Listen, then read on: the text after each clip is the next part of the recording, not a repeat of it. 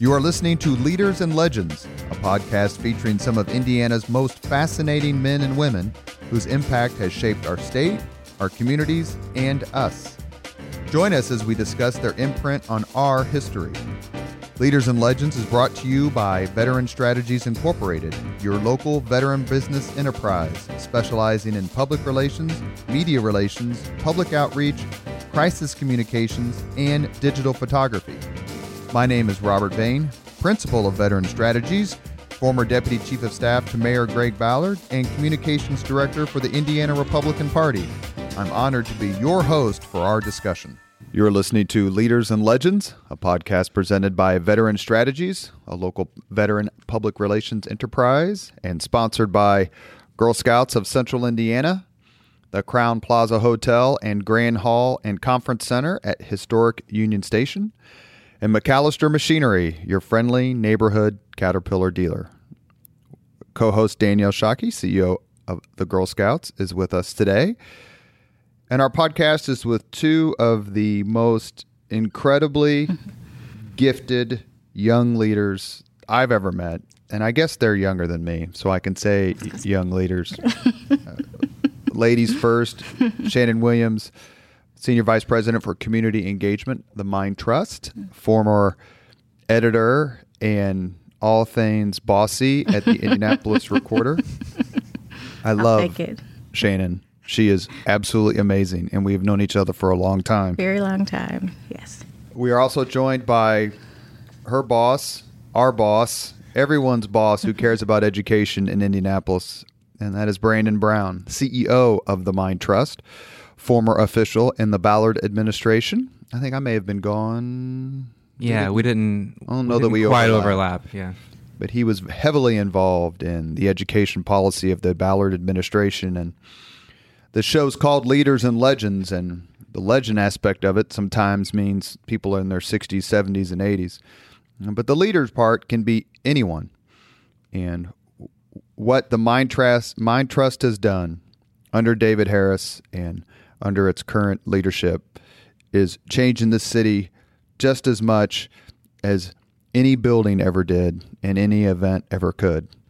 And with that, I'm going to pass it on to Danielle, who ought to really do everything in today's podcast, given her extensive education experience. Danielle. But it makes much more of an interesting show, Robert, when you talk with me. So I will pass it back every once in a while. So after Robert's introduction for both of you all, I still think our leaders need to understand a little bit more. Let's start at the beginning. First of all, for the listener who may not understand what is the Mind Trust, can you explain a little bit, what is this organization? What does it represent? How does it work in our community? Yeah. So the Mind Trust is an Indianapolis-based education nonprofit. We were founded in 2006, really as an outgrowth of the mayor's office. So our founding board chair was Mayor Peterson, and he actually continued to chair the board of the organization until about a year ago. And it was with that civic leadership that the Mind Trust was really born. And I think out of the gate, we just had a level of credibility because you had folks like Mayor Peterson and actually a large number of leaders in our city all coalesce around a vision that we needed to transform the educational system, and we needed for more kids to have access to high quality schools. So the goal of the Mind Trust, really was to support fantastic social entrepreneurs that had a vision for new ideas to help improve education, and for those entrepreneurs to get the resources and support necessary to translate those visions into reality. So really from 2006 to 2011, we were very focused on creating an education ecosystem that was conducive to smart people that were mission aligned and who had great ideas, for them to go out and to, really see those ideas be executed. And what happened is that over time, the education system had a growing number of really high-performing nonprofits. We had a growing number of leaders who saw the education inequity in our community as a major problem to solve. And we had successive mayors, Mayor Peterson, Mayor Ballard, and Mayor Hogsett of two different parties work to kind of extend the leadership out of the mayor's office now for almost 20 years. And what has created is we have an education policy environment that's second to none in the entire country.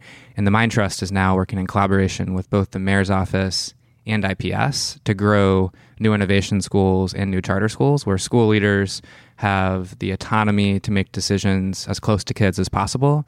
And then they're rigorously held accountable for results. So we see our role as helping those institutions grow the number of high-quality schools for kids. And given the massive amount of change that's happened in our education system, it's very important that we're effectively engaging the community and that we're listening to folks, in particular, the folks that are most impacted by a lot of these changes.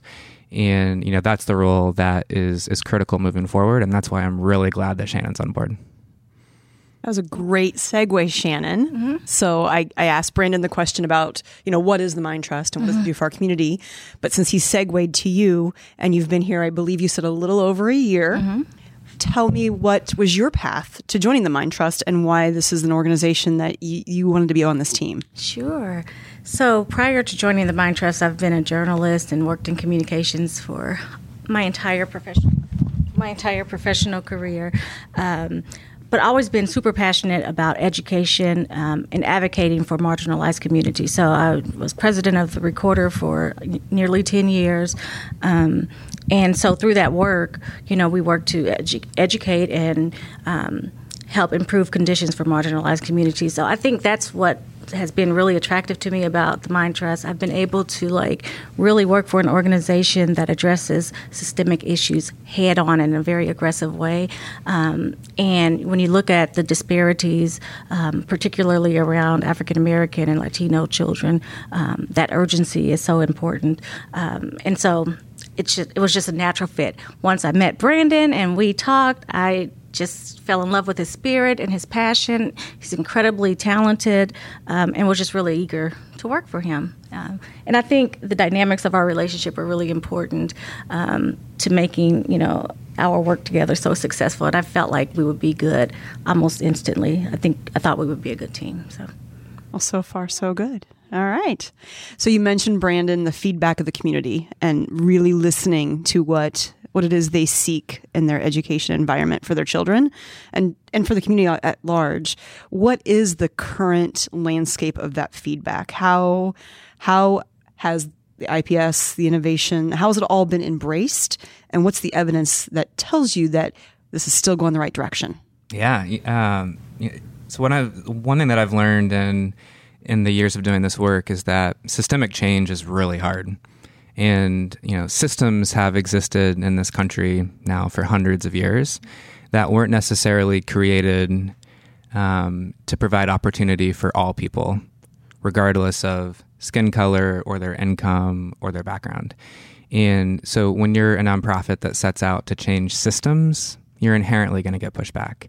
And, I think a lot of us would be honest, the early years of the Mind Trust, we didn't value community engagement as much as we should. And we really created a hole for ourselves. And for the past several years, we've acknowledged that for systemic change to stick and for it to be sustainable, it has to be led by those who are most impacted by the injustice that we're trying to solve. And that means that we have to listen to the community, that we have to ask families, what do you want to see in schools? It means that we need to invest in folks that reflect our kids and our community. And it just means that we need to make sure that we're leveraging the influence that we do have in order to empower others who are closest to the problem. And, so what that looks like for us is really a long-term evolution from, I think at first we had a lot of civic support. We had a lot of elected leaders who, really appreciated the work of the Mind Trust. But the past, several years, and I would say the past year under Shannon's leadership, we've really tried to make inroads in our grassroots community, and specifically with families. So we need to make sure that marginalized families that have not been at the table for generations are not only at the table, but they're driving change. And they are organized and able to put pressure on the system to continue making decisions that are right for kids. And we see our role as working to empower families and neighborhood stakeholders to have the tools and the resources and the access necessary to effectively advocate for students. At the same time, we have some core beliefs at the Mind Trust. We believe that the combination of a transformative school leader, school level autonomy, and rigorous accountability creates the conditions for a school to be successful. And we don't care what you call that school, but we do think that those are key conditions. And when we look at where the education landscape is in 2019 versus where it was in 2001, when the charter school law passed, it's very different. So right now, about 52% of kids who attend public school within the geography of IPS attend either a charter school or an innovation school, schools where school leaders have contractual autonomy to make decisions at the school level. And we now have a growing body of research that says those schools are producing significantly more academic gains for students relative to how well those students would have done if they didn't have those options. And, there's been multiple studies now from Stanford University. There's been one recent one from a group of researchers who were working out of IU. We have state assessment results that just consistently say these schools are creating much better learning opportunities for kids. And our goal is, how do you scale that up to serve as many students as we can, and how is that done in collaboration with a community?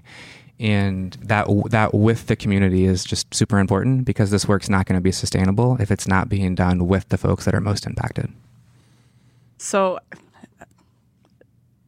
if the key to success includes the autonomy and the accountability, and I can't agree more, and you have the results that you just described, why retain any traditional models? That's a great question. You must be an educator and really smart. So what I've learned when you're doing systems change is that you have to hold two thoughts in your mind at once. You have to be incredibly urgent and persistent, but you also have to have a semblance of patience. Because these systems were created over hundreds of years. They're not going to be, changed overnight. And the fact is, there's a lot of hardworking educators that are working in a traditional school system every day. There's a lot of kids who are, who are in those schools and, who are learning to some extent. And for us to transform the entire system in collaboration with the community, it means that at times this work is going to seem like it's methodical. At times it's going to drive us crazy that we're not moving more quickly. But the reality is these systems are very durable, and they were created to protect the status quo oftentimes. And bureaucracies get really calcified, and it takes time to kind of, chip away at the mindsets and to, kind of make the progress as quickly as you would want. But I am, really hopeful now that this work is at a scale where it's hard for me to believe that it's going to be rolled back, and families continue to vote with their feet and continue to enroll their children in many of these schools at unbelievably high levels, which gives us the confidence that there continues to be real demand for more high quality schools. And until every single kid in our community, especially kids of color, have access to a great school, we can't rest, and we got to continue to chip away at the system. So I love that phrase, voting with their feet, because I really also believe that to be the case. So those that aren't voting with their feet, and you mentioned kind of this ground game of making sure you're talking to the families, the marginalized families, have you identified, are there some common denominators when they're not making a choice, or making a choice for their neighborhood school potentially, even with that school having challenges? What are they telling you? What's their reasonings? Reasoning for not I guess maybe for choosing the school that's selected for them because it's the closest to their home, frankly. Yeah. Oftentimes that is one of the reasons, but I've found generally that they just don't know of the options that are available, or they think maybe, because this charter school is performing well, maybe there's a cost associated with it. So there's a lot of misinformation, or just not being clear on, the models and that these are public schools. And so I think primarily the reason is, transportation. I'm all over the place. This is live. Oh, goodness. But also, yeah, just not being very well aware of like charter schools and the opportunities that present. Also, I think we haven't done a good job in this whole reform world of like talking about like the great strides of charter schools. When charter schools first came about in this community, they represented change, and for a lot of people in the community, change is very uncomfortable. And because the idea, particularly around this organization, because we didn't socialize well enough with the communities, there's a lack of understanding, maybe a lack of trust. But once we go into these communities, talk to folks, and really just talk about the data, and let them know, like, these schools are performing better. They understand, you know what, these schools are performing better. My children can go to these schools. Like, I want to be a part of it. So I think it's, like, our responsibility to continuously educate the community on the positives of these schools. And to Brendan's point earlier, we don't get so caught up in school type. We're all about, like, quality. It just so happens the schools that we support are some of the, you know, they represent some of the best quality around in schools in the city. So how do you infiltrate is the word, like in my mind as I'm picturing this, people who may be hesitant. And it is funny, right? So one thing we all have in common, we've all gone to school and we all think it should look the way it looked when we did school. So everybody has an opinion. How do you build trust in pockets where the trust may not exist? What does that physically look like? Is it community meetings? Is it door to door? Is it kind of what's the It's a little bit, yeah, it's a little bit of everything. So one of the things I was committed to doing when I first started was to have a lot of one-on-one meetings with folks in the community, particularly those individuals who were critics of our work or who just didn't quite understand. And so when you talk about gaining trust, you have to go in a very authentic manner, and you know, and in doing so, like, you have to acknowledge the ills of the past, whether it's the 400 years of, you know, of discrimination, or, you know, or the 12, 13 years of not socializing the community in a really, you know, comprehensive way. You have to acknowledge where things went wrong, and you have to hear people out. Oftentimes, it's you know, going back to those same people multiple times, because trust isn't built overnight. They're not built, you know, after one meeting. But we also do a number of things on a larger scale. So we partner with UNCF for community conversations, and we invite the community to talk about some really intriguing but also sometimes difficult conversations relative to education. We host a multitude of tours throughout the city of schools that are really performing, because we want to expose the community to the schools. So just a number of things. I think it involves, you know, some, you know, the things on a larger scale, but also the one-on-one meetings and things on a smaller scale as well. So one big reflection that I had several years ago working for Mayor Ballard is when we had to close a school, and I was the person, because I was the charter schools director, who was responsible for relaying that information to families. And I sure we're clear here. Yeah. Is this the same school that project school? No, this was Flanner House, which was a couple years after the project school. I just wanted to disclose that if it was the same, because I did the PR when the project school was closed. Yes, and that was also really painful, right? But I could just echo your point. Yeah, it's when you have to call these parents and have them make such a huge change in their daily routine, let alone in an institution in which they've trusted their children. It's a very difficult conversation, but one made necessary by reform. That's right, and it kind of hit me when I was in a room with probably 200 or 300 very upset families who had a right to be upset. That, and I don't need to go into all the details, but there was clear evidence that the school had systematically cheated on the state test, and this had happened for multiple years. And it wasn't just, you know, one teacher or one classroom; it was a systematic effort. You might actually remember this because you were at the DOE at the time. And we could also disclose that, right? Yeah, you know, followed each other for a long time. And I remember meeting in a conference room with the DOE, getting briefed on the forensic analysis that did an analysis to see the number of wrong answers that were changed to right, and it was 4 standard deviations more in every single classroom across the school than what you would expect. And, so then it was our job to act, and the mayor, which is typical of Mayor Ballard, didn't give a crap about the politics. He wanted to do what was right for the kids, and even against the advice of his advisors, he said, no, this school is not good for kids, and if we have other schools that are good for kids, then we're going to make sure that we're getting those kids into those schools. And he said, you need to do what you need to do, Brandon.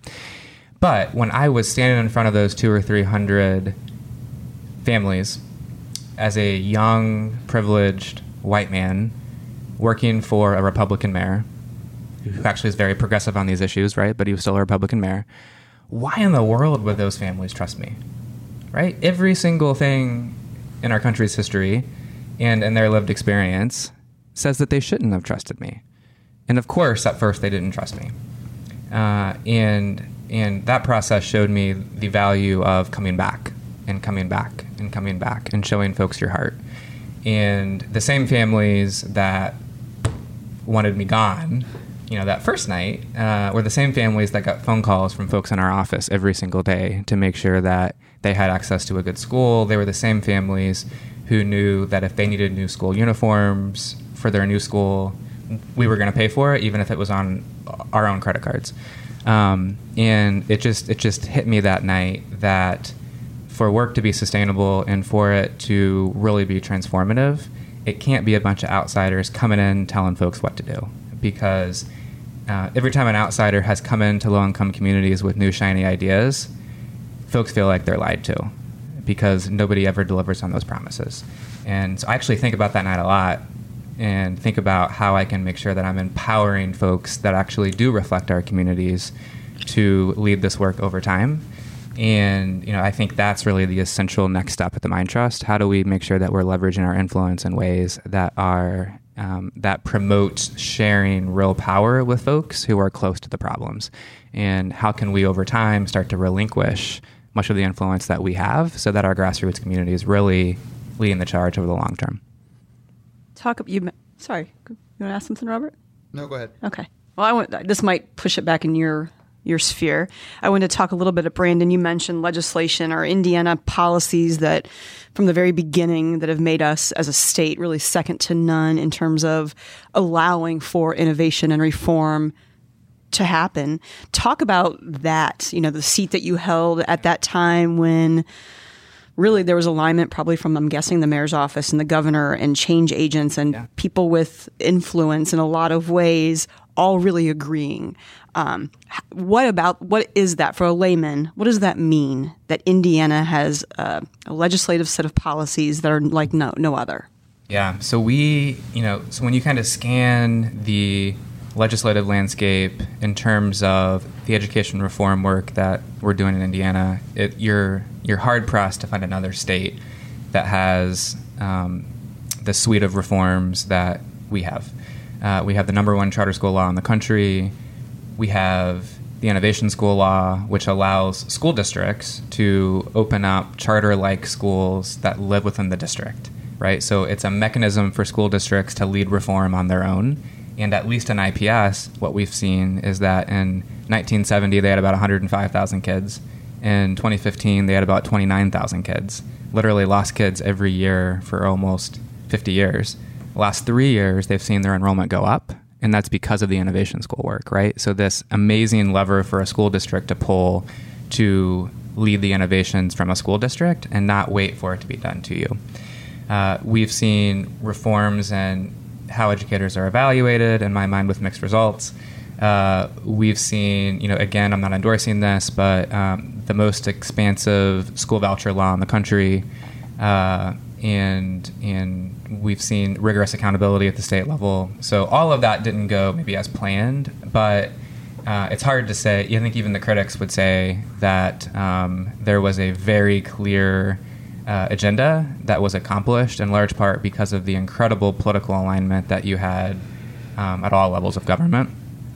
And what I would say is a lot of my friends who listen to this will probably think I'm ridiculous, but when Tony Bennett lost to Glenda Ritz, a lot of my friends wanted to go into mourning and, just kind of wanted to throw up their hands and say it's all over. I actually think the mayor's office, and I think me personally, had a great relationship with Glenda Rhodes, because at the end of the day, she wants a great education for kids. We want a great education for kids. We didn't always see eye to eye on the best way to get there, but we were able to develop a relationship with, her and her team that allowed us to act really constructively. And we did actually a surprisingly large amount of things together that most people don't even know.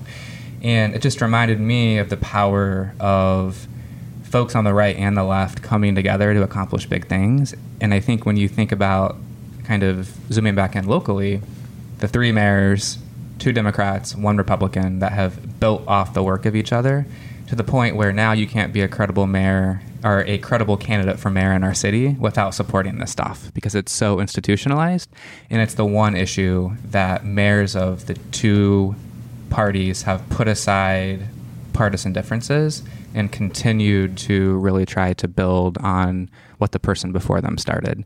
And what I would like to get to is that same type of cooperation at the state level, because what happens locally with folks coming together doesn't always happen at the state level. Do you think so I have to wonder, as you kind of, there's so much learned, right? I mean, even some things in your answers, and I'm not going to point them out, make me think that if you had answered that same question 10 years ago, the answer would have sounded a little bit different, right? And it kind of goes a long way to lessons learned. So I have to wonder if there was the City Fund. David Harris was a great podcast guest. It hasn't yet been published, but he talked about how the City Fund is, if I understand it correctly, essentially looking to replicate, but maybe that's a strong word, the same design in other cities that are ripe for reform, education reform. And in my mind, there is a bit of a playbook or a strategy, right? And some of the things we just talked about would have to somewhat exist in those other locations in our country. Do you think part of the playbook someday will include where we are headed with our now appointed state superintendent versus an elected state superintendent? To your point about how to take it locally on a state level, is there any validity in my thought process, or we'll see? Ask again in 2 years from now. And I wish I knew what David's answer was to this to see if we're aligned. And sure we are generally. My fear in all this is that we prescribe a playbook and just run the playbook in every major city in the country. And the reality is that every city is different and every city has a different context.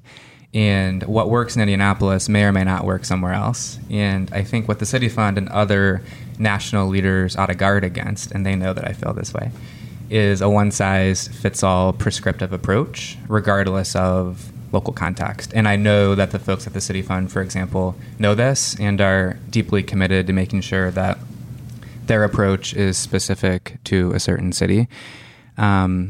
Without Mayor Peterson, who happened to be a Democrat, championing this law with Teresa Lubbers in 2001, we wouldn't be where we are today, right? If you take Mayor Peterson out of the equation, there likely wouldn't be a mine trust. There likely wouldn't be the incredible synergies that we have right now to grow high-quality schools.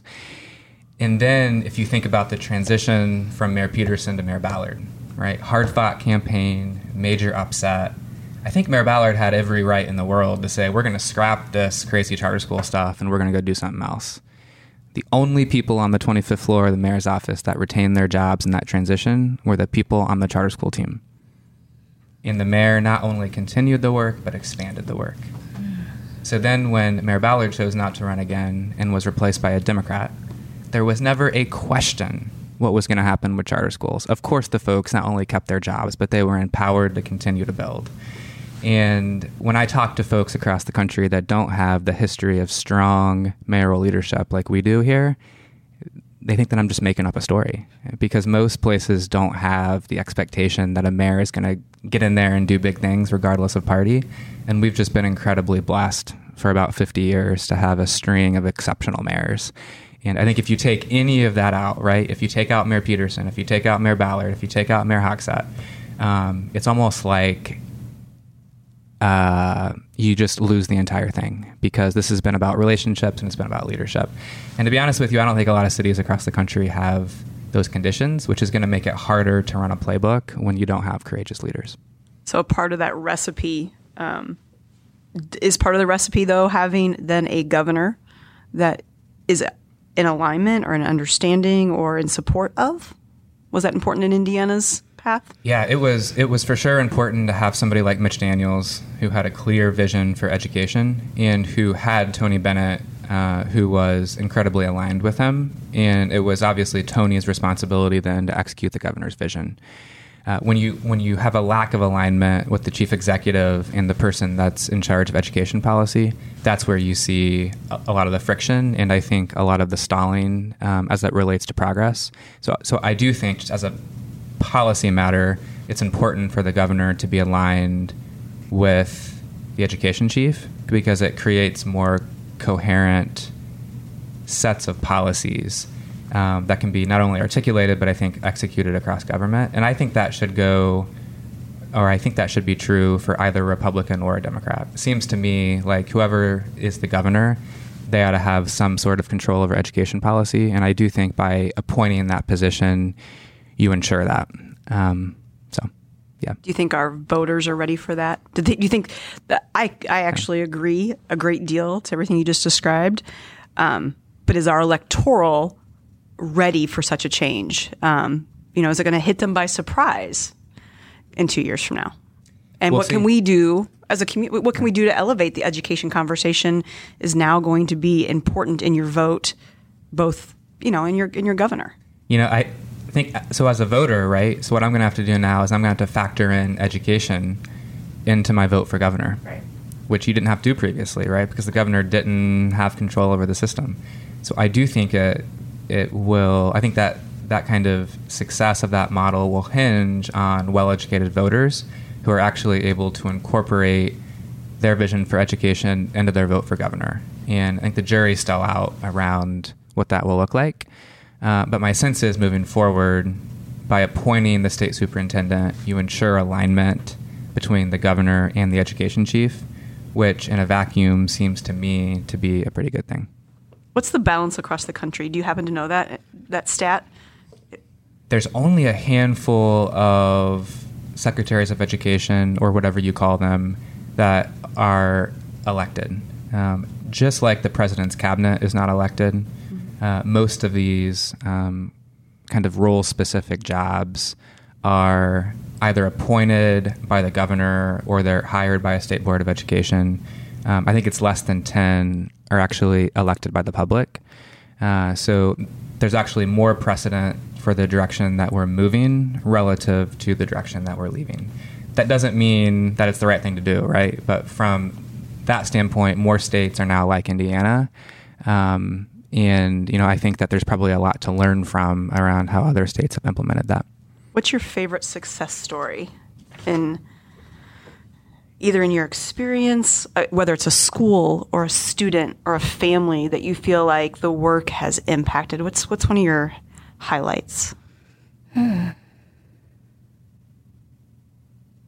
So there was earlier I mentioned like going on these one-on-one meetings and tours. So I also visited a lot of the schools that the Mind Trust has helped to incubate my first year.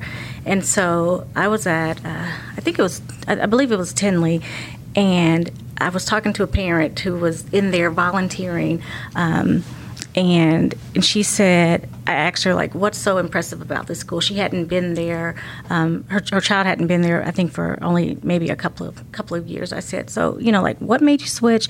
What was, what really resonated, and what's been a success for you? And so she really appreciated the sense of belonging that her child felt, the sense of accountability. She said she wanted her son to be in a structured environment where he saw positive male role models who looked like him, and he got that at Tinley, and how very intentional they were about promoting college. She was a single mother. She lives in an area that's pretty impoverished, and she wanted differently for her child. And she said Tinley was a vehicle to do that. And so when you think about like really making systemic changes and really transforming individuals and transforming communities. I mean, that's really what it's all about. So when you have a school that has, dynamic leaders who are able to make, significant impacts on the lives of their students, not only academically, but personally, like she talked about how, the school leaders and some of the educators like really made her son man up is the phrase that she used. And, and how, he began to like talk about things and, before he was really bottled up. So I just think, when you get that in a charter school and an innovation school because of that autonomy. Sometimes I believe that schools are so rigid for what, educators and teachers and administration can or can't do that it kind of prohibits the, the opportunity and the success of a child like long term. So I think that's one of my big success stories that's always resonated. So I'm really cheap, and I get my haircut at Great Clips once every third Sunday afternoon, usually after the Colts game if it's in the fall. And I used to go to the Great Clips in Broad Ripple, and oftentimes had the same woman cut my hair, and really formed a relationship with her. And she said one day, hey, I've never told you this, but I've been attending school for the past couple of years, and I'm going to be graduating next week, and I'm no longer going to cut hair here because I'm now going to go get a new job and make more money. I said, really? So what school? And she said she went to the Excel Center, which is a network of adult high schools run by Goodwill that are literally transforming lives every single day. And I started crying while she was cutting my hair. I was like, you didn't know this, but I was the charter schools director when that school was approved. And it's really amazing now that you're going to have those opportunities. And, she was probably 40 years old. She had, I think, 3 kids. And it hit me that the work that we're doing is real, and it's meaningful, and it's got a human face on it.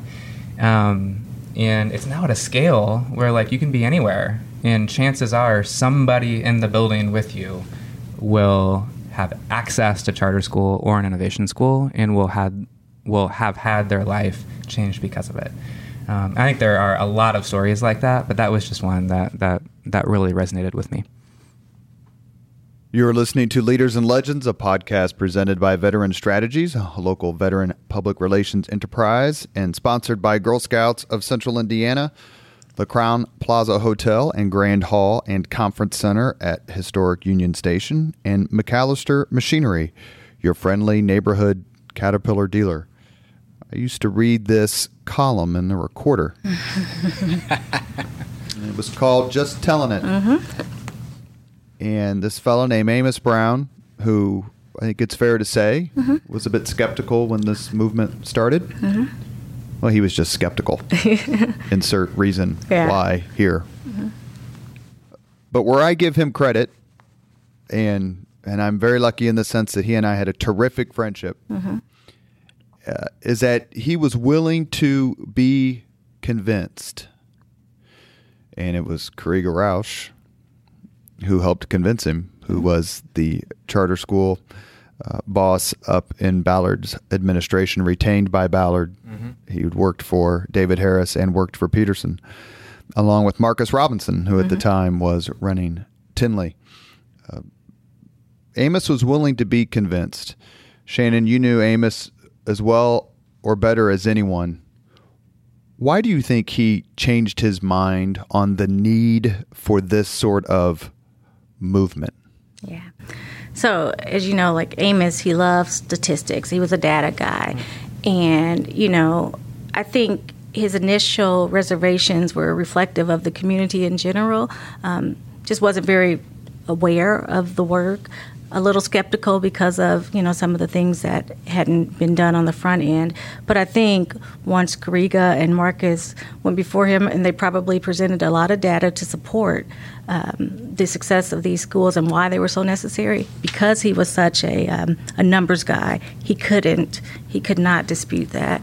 And so I think that was probably the biggest thing. He wasn't a touchy-feely guy who, would just agree with you because he liked you as an individual. He had to have something concrete to support his support of you. And so I imagine that's what it was. Yeah. And he went to Northwestern, as I recall, so he knew the value of education. Would it be accurate in terms of opinion, if not necessarily fact, to call school reform, and I know that phrase in and of itself is controversial, but to call the movement to allow parents to have more choices and to increase accountability, is it fair to call that an urban core movement? In other words, in the more rural communities, how many charter schools are there? What percentage of charter schools are in counties that have disproportionately white, let's say 90%, not big urban concentration, for lack of a better term? It's an urban core movement. Is that a fair? I think so, yeah. When you think about the folks most impacted and by the education inequities, and you think about those who now have better access and resources because of reform, yeah, I think that's a fair statement.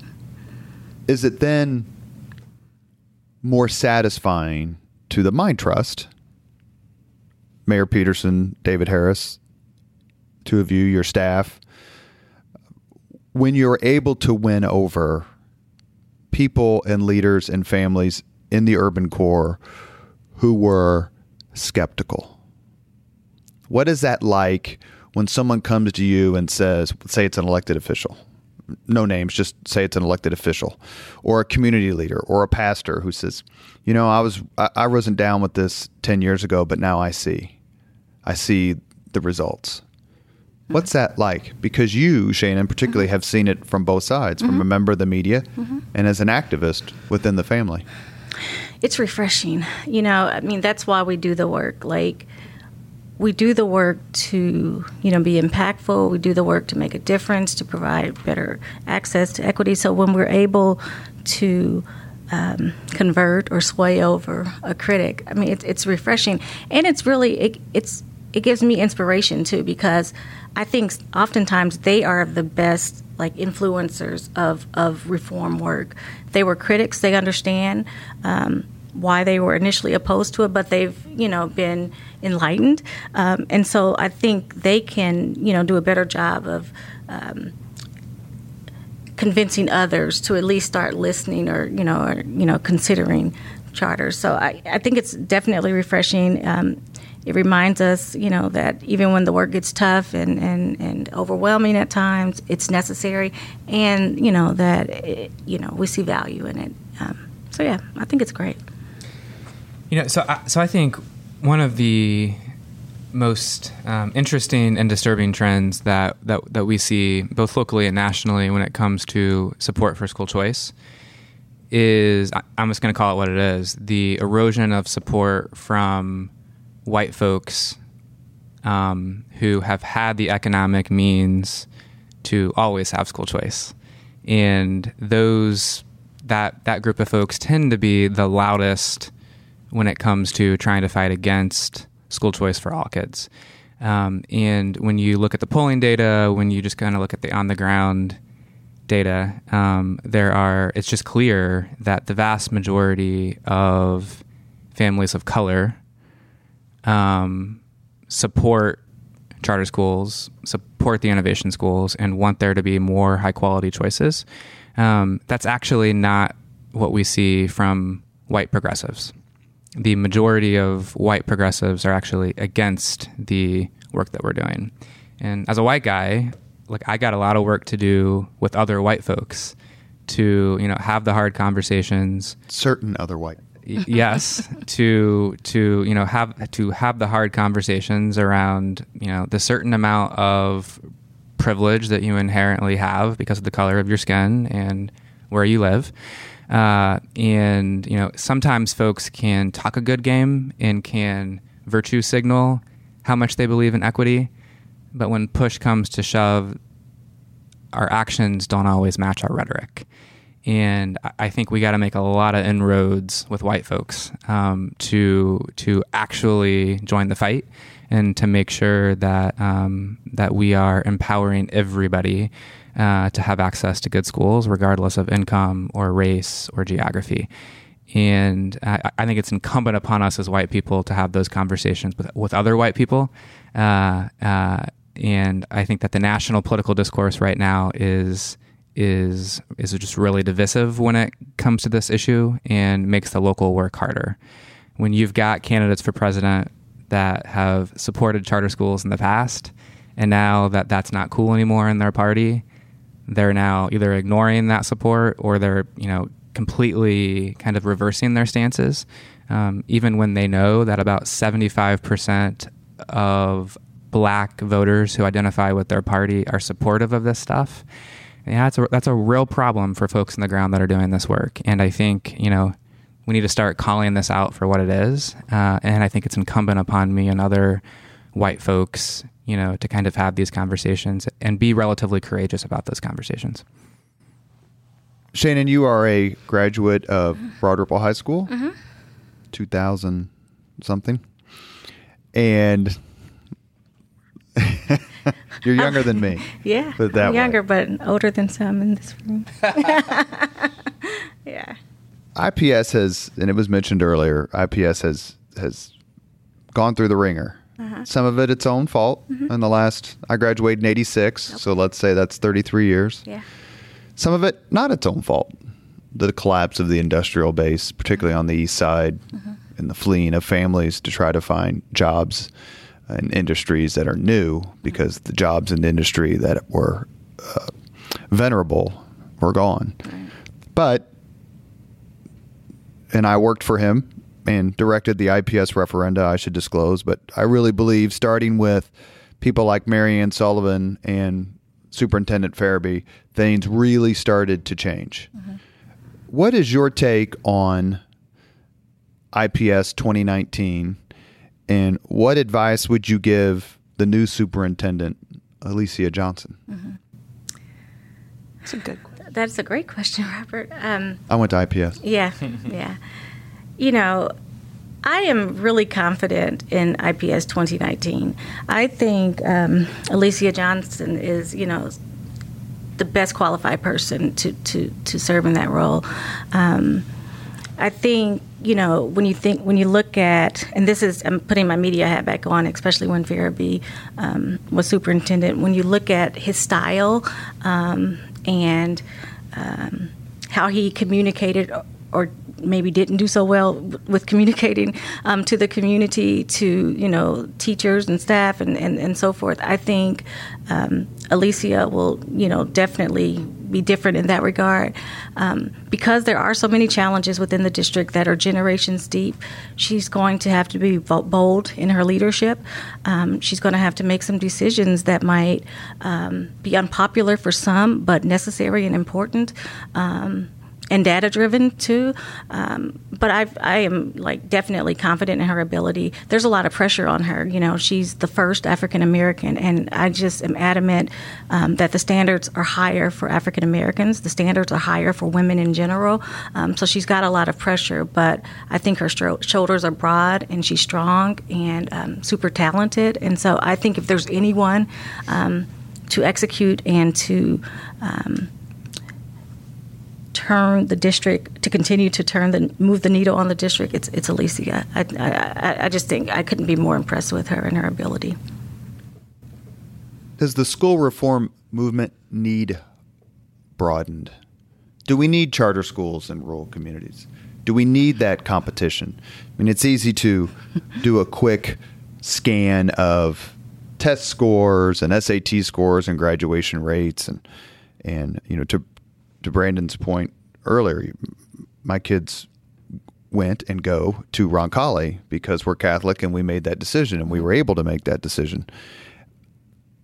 But not far outside of, just because you're not in an urban school district and just because you're not in an urban setting doesn't mean there shouldn't be competition for schools and school districts that maybe have 400 or 500 kids, and it's maybe the only school within 5 or 10, 15, 20 miles because of the rural nature of the setting. When do you think, and how important do you think it is for the reform/choice movement to reach those communities as well? It's a great question we just spent 2 hours on today.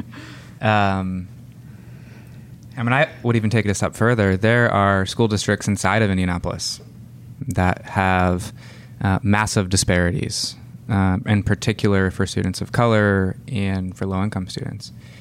And it's my opinion that the exclusive focus on IPS has masked a lot of the challenges that we see in school districts inside of Marion County. And the constant attention on IPS really, in some ways, lets those districts off the hook for confronting the brutal facts, right? The brutal fact is that there's a 48% achievement gap between white students and black students in Washington Township. It's where I live. If you are a third grader in Washington Township, and if you're white, you're 8 times more likely to be identified as high ability than if you were black in third grade. These conversations haven't been had in the public, I think for a variety of reasons, but one of those reasons is because the focus has been on IPS. And I do think that we need to broaden the conversation, and we need to make sure that more kids have access to great schools. I think that's true for township districts. I think that's true for rural areas, and I think it's true for a lot of our mid-sized cities across the state that are going through some challenging times right now.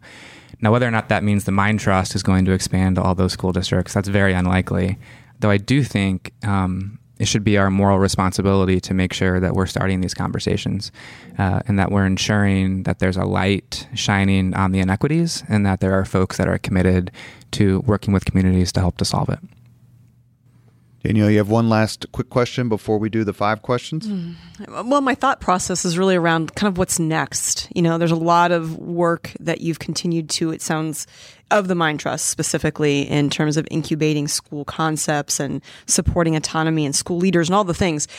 But to make systemic change, to your point, it takes a lot. Is there something in your strategic plan at the Mind Trust that you're thinking, A, I'm excited about this, and you want to talk about, because in 3 years from now, it'll be the thing that you're going to say, this made a difference? Mm-hmm. Actually, yeah.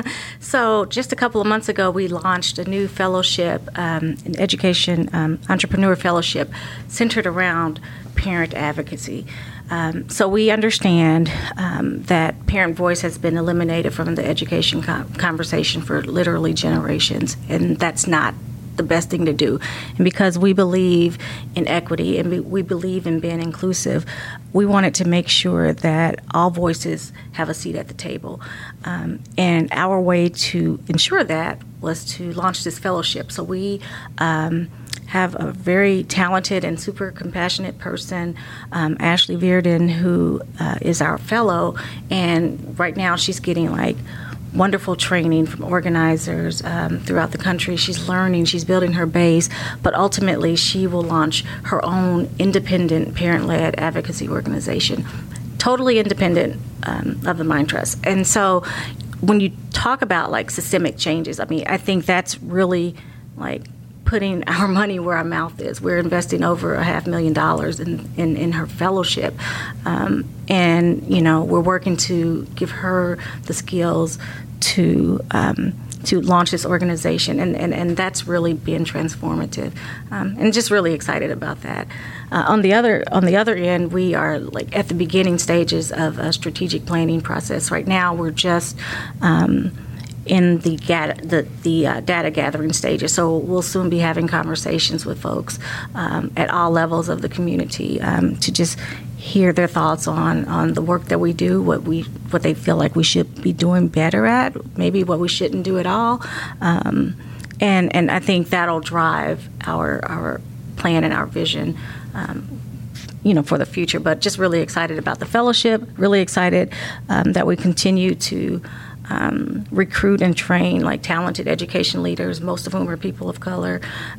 Really excited that the schools we support have really strong support systems, and they are being very impactful in the lives of their students. So, I don't know. Well said. I've got nothing to add. You are listening to Leaders and Legends, a podcast presented by Veteran Strategies, sponsored by Girl Scouts of Central Indiana, the Crown Plaza Hotel and Grand Hall and Conference Center at historic Union Station, and McAllister Machinery, your friendly neighborhood Caterpillar dealer. We are here with Brandon Brown and Shannon Williams of the Mind Trust, and they are about to be subjected to the 5 questions. Ready? Go first. I guess so. All right. Do you want to go ladies first or CEO first? CEO first. Oh, man. Brandon's faster on his feet. What was your first job? Mowing lawns in my neighborhood. Shannon? Burger King, 52nd and Keystone. After I went to school, after school at Proverbial. What was your first concert? The Beach Boys with my mom. New Edition. Marcus Square Arena. The generational difference in these answers with our guests. Tremendous, yeah. If you could recommend any book for someone to read, which book would you recommend? I'm gonna take liberty with this. I'm gonna say the 1619 Project by the New York Times, which I'm making my way through. That provides kind of an alternative history of our country and maybe provides some nuance when it comes to the African American perspective. I think right off the bat, I would say The Warmth of Other Suns. It's talking about the great migration of blacks from the South to, the west side of the country and north. So it talks about the injustices throughout, but also how Post-World War II migration. But also how those individuals were able to build strong black communities in their respective cities. I think that's a great book. I'm also reading Howard Fuller's book, No Struggle, No Progress, which really talks about education, education reform, and how, it's an ever-present work that we have to do. Brandon, if you could witness any event in history, be there in person as it happens, which event would you choose? Outside of the Colts winning the Super Bowl this year, that would be nice. Go Jacoby Brissett. Good start. I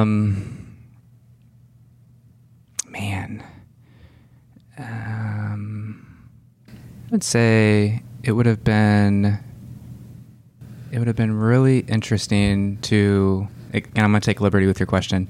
I have a adopted sister from China, and I think it would have been really amazing to have been in the orphanage with my mom and dad when they saw her for the first time. Terrific answer. Shannon? That's pretty deep, Brandon. Any event in history.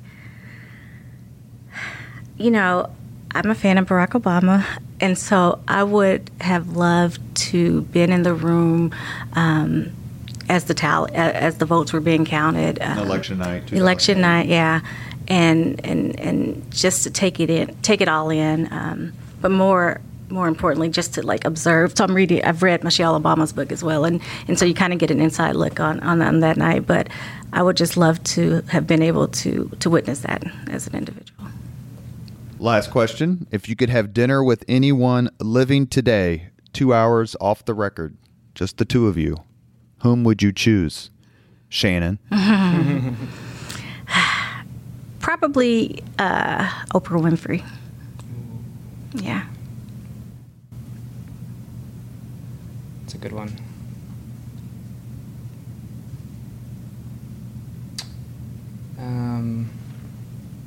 I'll say a random answer.